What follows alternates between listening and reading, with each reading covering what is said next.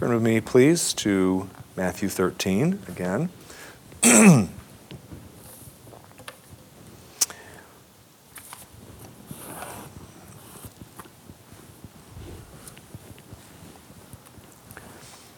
Actually, what I'm going to have you do is I'm going to have you not turn to Matthew 13, but I'm going to have you turn to the Mark parallel.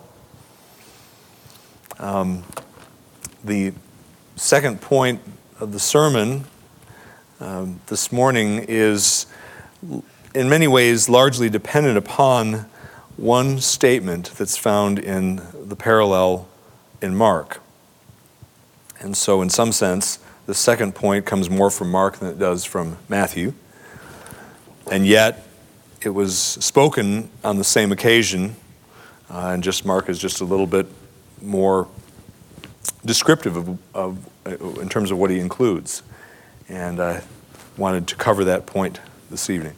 So, not going to reread what actually I will. I'll read not the whole portion, but just the portion that's that we discussed this morning. That is Matthew, so keep your finger in Mark. But I'll read Matthew 13, verses 11 and following. So listen carefully as I read. Actually, I'll start in verse 10. And the disciples came and said to him, "Why do you speak to them in parables?"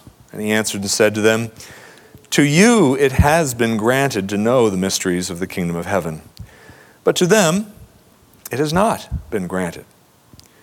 For whoever has, to him shall more be given, and he shall have an abundance. But whoever does not have, even what he has shall be taken away from him. Therefore I speak to them in parables, because while seeing they do not see, and while hearing they do not hear, nor do they understand. And in their case, the prophecy of Isaiah is being fulfilled, which says, 'You will keep on hearing, but will not understand. And you will keep on seeing, but will not perceive. For the heart of this people has become dull, and with their ears they scarcely hear, and they have closed their eyes, lest they should see with their eyes, and hear with their ears, and understand with their heart, and return, and I should heal them. But blessed are your eyes because they see, and your ears because they hear. For truly I say to you that many prophets and righteous men desired to see what you see and did not see it, and to hear what you hear and did not hear it." Amen. Pray with me.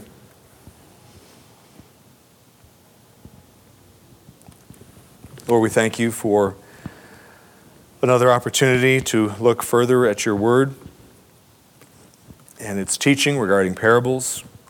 We thank you, Lord, that for the variety of genres that we find in the scriptures that makes it very interesting to read and captivating. It's not all one type of instruction, but you borrowed from the ancient world these genres and used them, and in an organic way inspired what was written by these men. We are most grateful that we have this living word before us. Would you please help us now to further understand that word, not just as I preach from this passage and the parallel in Mark, but Lord, also as we learn from Mark, that it would help us with other portions of Scripture as well, that we might better know you. We pray in Christ's name, amen. So kids, this morning I did it too, but I did it this evening also on the way to church here. I went out into the garage, so I was leaving the house, and in order to get into my car, I had to unlock the doors. Now, I used a fancy key to do that. It's an electronic key. But it is a key, and had I not had the key, I would not have been able to get into the vehicle. And that's what we use keys for. We use keys to gain access to something we wouldn't otherwise have access to, that's closed to us, that is we would otherwise be prevented from getting to. Well, the passage In Mark, actually it's one verse in Mark that Mark inserts that's not found over in Matthew's parallel, but this one verse in Mark that we're going to look at here in just a moment indicates that the parable that we are looking at, that we looked at this morning and also last Sunday, the parable of the soils and its interpretation is actually a key. It is a key to unlocking the meaning and to understanding virtually all the other parables that are found in the New Testament. Jesus indicates this by what he says in Mark's account of the telling of this parable. And we are going to look at that. But before we do, I just want to remind you of what we looked at this morning. We saw from the text that I read a moment ago, first of all, the divine intention of Jesus' parables. It was twofold. Jesus' parables were certainly given in order to instruct and to reveal the truth concerning the kingdom of God and its king, who was Jesus himself, and his identity and why he came. The parables were given to reveal truth about the kingdom and its king to some people who were listening to the parables. However, those very same parables were also designed by Jesus, or intended by Jesus, to conceal the very truth concerning the kingdom of God and its king himself from certain others who were present and also listening to the same parables. So depending on the person, there was either one purpose to reveal the truth, or in the case of the other person, other type of person, the person who was not to be an object of God's mercy, it was designed to conceal the truth from him or her. Well,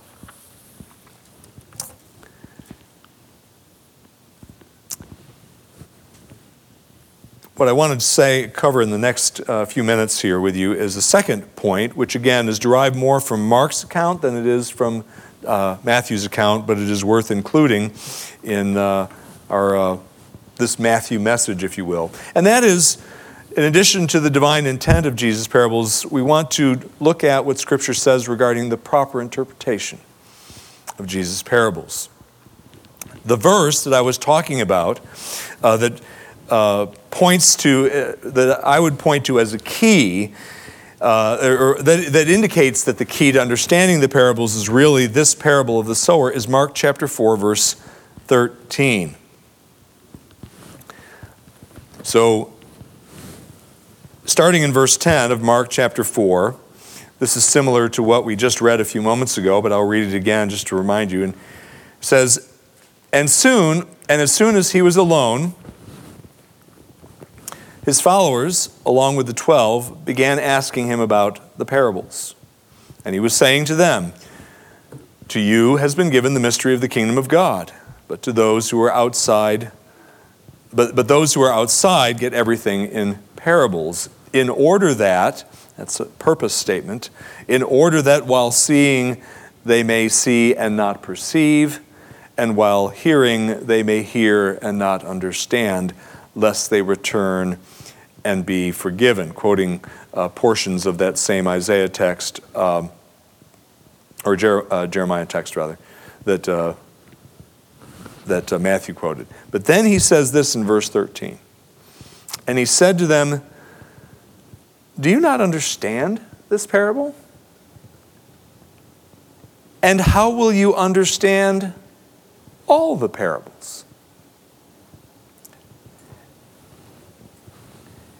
It's as if he was saying there, and how will you understand all the parables unless you understand this parable? That's implied in that question that Jesus asks there. And then he proceeds to explain the parable of the sower and its significance.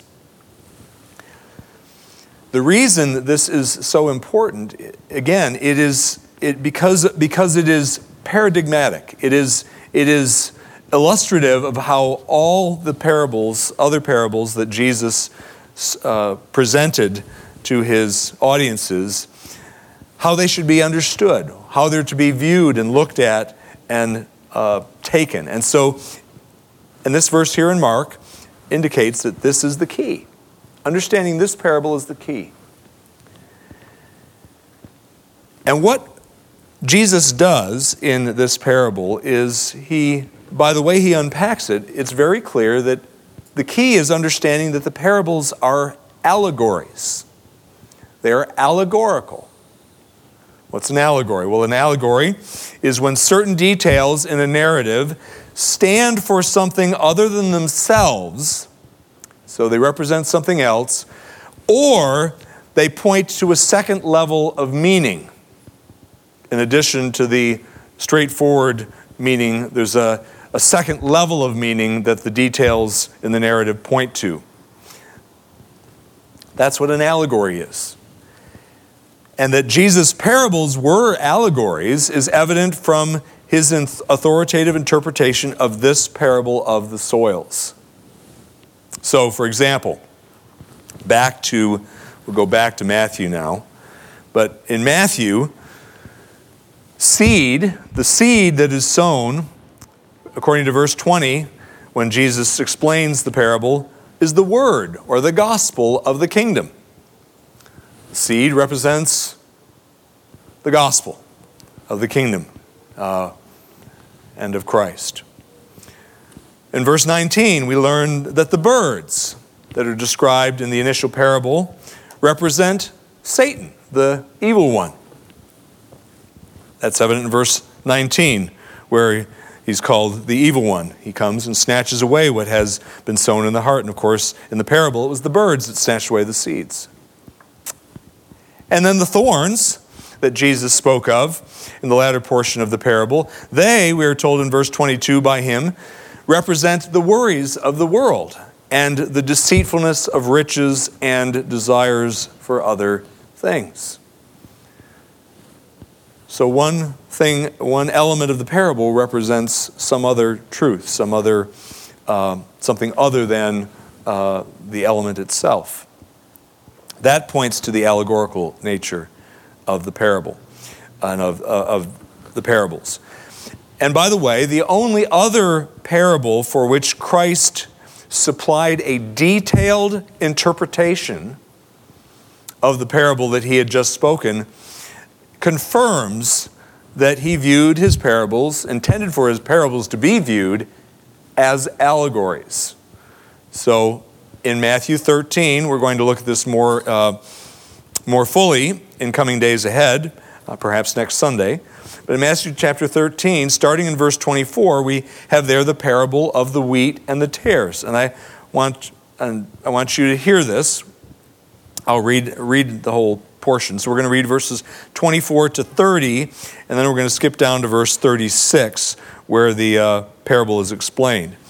But just listen to how similar this is in terms of the explanation to the parable of the soils. He presented another parable to them, saying, "The kingdom of heaven may be compared to a man who sowed good seed in his field. But while men were sleeping, his enemy came and sowed tares also among the wheat, and went away. But when the wheat sprang up and bore grain, then the tares became evident also. And the slaves of the landowner came and said to him, 'Sir, did you not sow good seed in your field? How then does it have tares?' And he said to them, 'An enemy has done this.' And the slaves said to him, 'Do you want us then to go and gather them up?' But he said, 'No, lest while you are gathering up the tares, you may root up the wheat with them. Allow both to grow together until the harvest. And in the time of the harvest, I will say to the reapers, first gather up the tares and bind them in bundles to burn them up, but gather the wheat into my barn.'" And down in verse 36, he begins his explanation of the parable. "Then he left the multitudes and went into the house, and his disciples came to him, saying, 'Explain to us the parable of the tares of the field.' And he answered and said, The one who sows the good seed is the Son of Man, and the field is the world. And as for the good seed, these are the sons of the kingdom, and the tares are the sons of the evil one. And the enemy who sowed them is the devil. And the harvest is the end of the age, and the reapers are angels. Therefore, just as the tares are gathered up and burned with fire, so shall it be at the end of the age. The Son of Man will send forth his angels, and they will gather out of his kingdom all stumbling blocks and those who commit lawlessness, and will cast them into the furnace of fire. In that place there shall be weeping and gnashing of teeth. Then the righteous will shine forth as the sun in the kingdom of their Father. He who has ears, let him hear. You see the allegory there?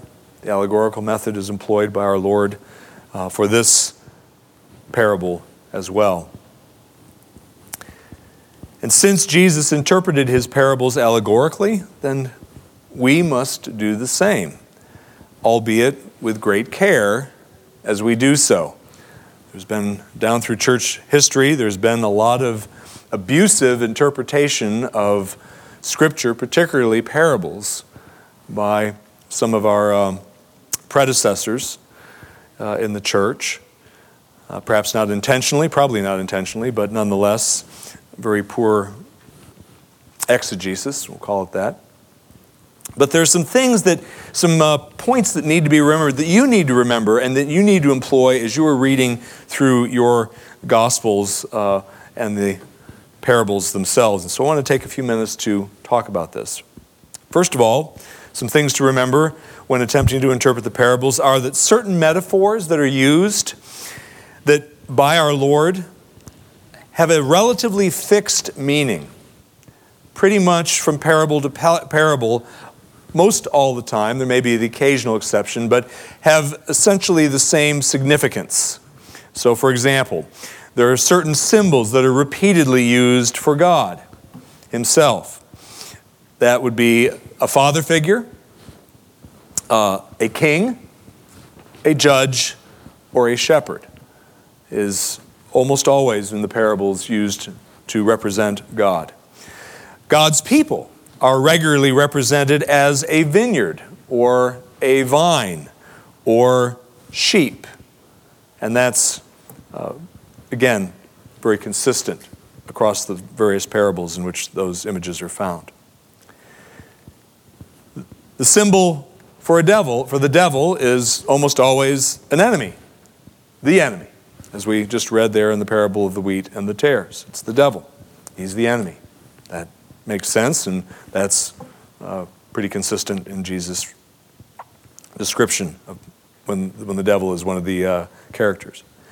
And also, the symbols for final judgment are similar as well. So the final judgment day, a harvest is typically describing the final judgment, or a grape gathering of grapes, gathering up of grapes represents almost always the final judgment of our Lord. And then finally, the heavenly banquet, the banquet feast of the Lamb, is represented in a number of parables as either a wedding or a feast of some other kind. And thus these images you need to keep that in mind as you read, that's the significance of those various symbols. Also, another thing to keep in mind when you are interpreting allegorically parables is that not every detail in a given parable necessarily stands for something. That's really important. That's one of the mistakes that was made by the early church, the early New Testament, I should say, church. You had some of the early church fathers who every little nuance of a parable they allegorized and came up with some pretty wild interpretations as a result of that. No, not all the details stand for something. Certain details in some parables are only included to enhance the vividness of the scene that is being described, the picture that's being painted for you by the parable teller. Hence, those details that are kind of just painting a background picture for us must not be overinterpreted, must not be given undue attention or significance as we seek to understand the parable we're reading. In the parable of the soils, an example of one of those details that you mustn't overinterpret is when the seed fell on the good soil, it says, and yielded a crop, some 100-fold, some 60-fold, and some 30.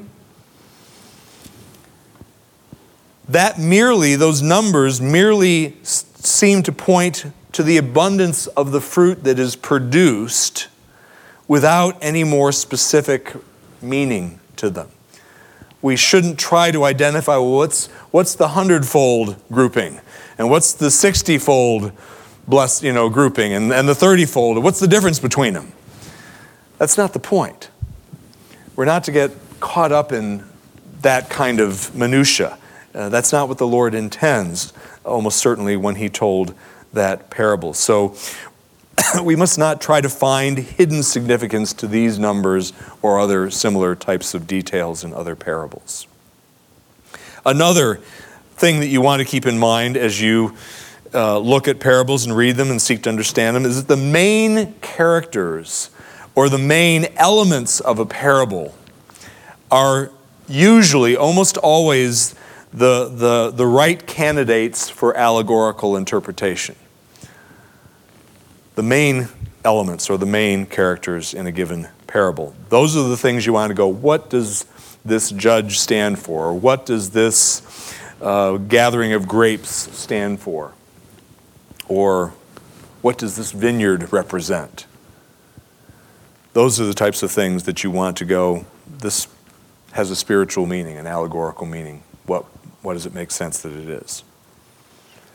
And also, it's important to point out that some of Jesus' parables only make one significant point.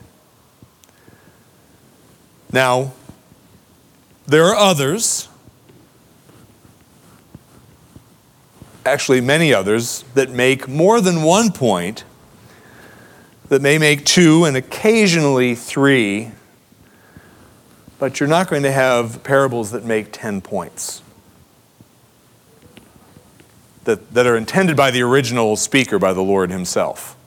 1, 2, maybe 3, or 3, maybe 4, but seldom more than 3 points, and oftentimes only 1 or 2 that you should be looking for and taking away from that parable. A few other things, pointers, if you will, just general principles from Scripture that you ought to apply when you read parables. Because of their mysterious nature, because of their enigmatic flavor, you want to approach them with humility. You don't want to go charging in and go, I know what that means. And just assuming your first read just does the trick and it's boom, there you go. Because, well, that's just the impression it left with me. Well, no scripture should be read like that, but especially parables should not be read cavalierly and with a sense of a lack of humility. I'll just leave it at that. Another principle you want to follow is you want to ask the Lord for grace to understand what you're reading. You need to pray and seek the Spirit's guidance and illumination of the parable, that you might not overinterpret it or underinterpret it. You want the just right interpretation. And we need the Lord's help in that, and we need to pray and seek the Lord's help, especially always when we approach any passages of Scripture. But again, parables, particularly because of their veiled nature, require dependence upon the Spirit and his giving us discernment. Also, and this kind of goes with what I've said already, you want to approach parables with care. With care. You want to keep in mind some of these points that I have made about recurring themes, recurring symbols, about not trying to find too many points in one parable, and about not getting lost in the weeds of little and sundry details of a given parable, and looking to the main elements of the parable for allegorical interpretation. You want to be careful. And of course that applies to all of Scripture, but again in a little, perhaps a little bit greater way to the veiled communication tool of the parable.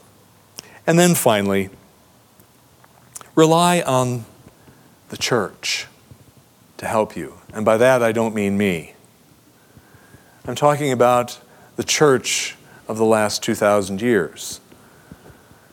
Rely on good commentators. Look to Matthew Henry. Look to Calvin. Look to the great expositors of the Bible that who were careful in their exposition and who believed the Scriptures to be the Word of God. There are a lot of modern commentators who may sound conservative, may sound like they believe the Scriptures, but the truth is they will say some of this material was added by the New Testament church a century or two after Jesus' day. And that these aren't actually Jesus' original words, but they were incorporated later on. Somebody who takes that approach to the parables, you don't want to be reading their commentary. Or at least you don't want to be believing what they're reading or trusting what they're reading. You want somebody who understands this is the authoritative, inerrant, infallible Word of God and reverentially treats it. And look to those men. Have a good commentary or two or three. And I can recommend some to you in addition to the ones I just mentioned. We need to treat God's Word with care because it is God's Word. And parables, again, are a little extra tricky in some ways. And so, thankfully, the Lord has given us this key parable and pointed to it through Mark chapter 4, verse 13 as the model for how we should interpret the other parables as well. And God will bless us as we use this method in our approach in the future. Let's pray together. Lord, thank you for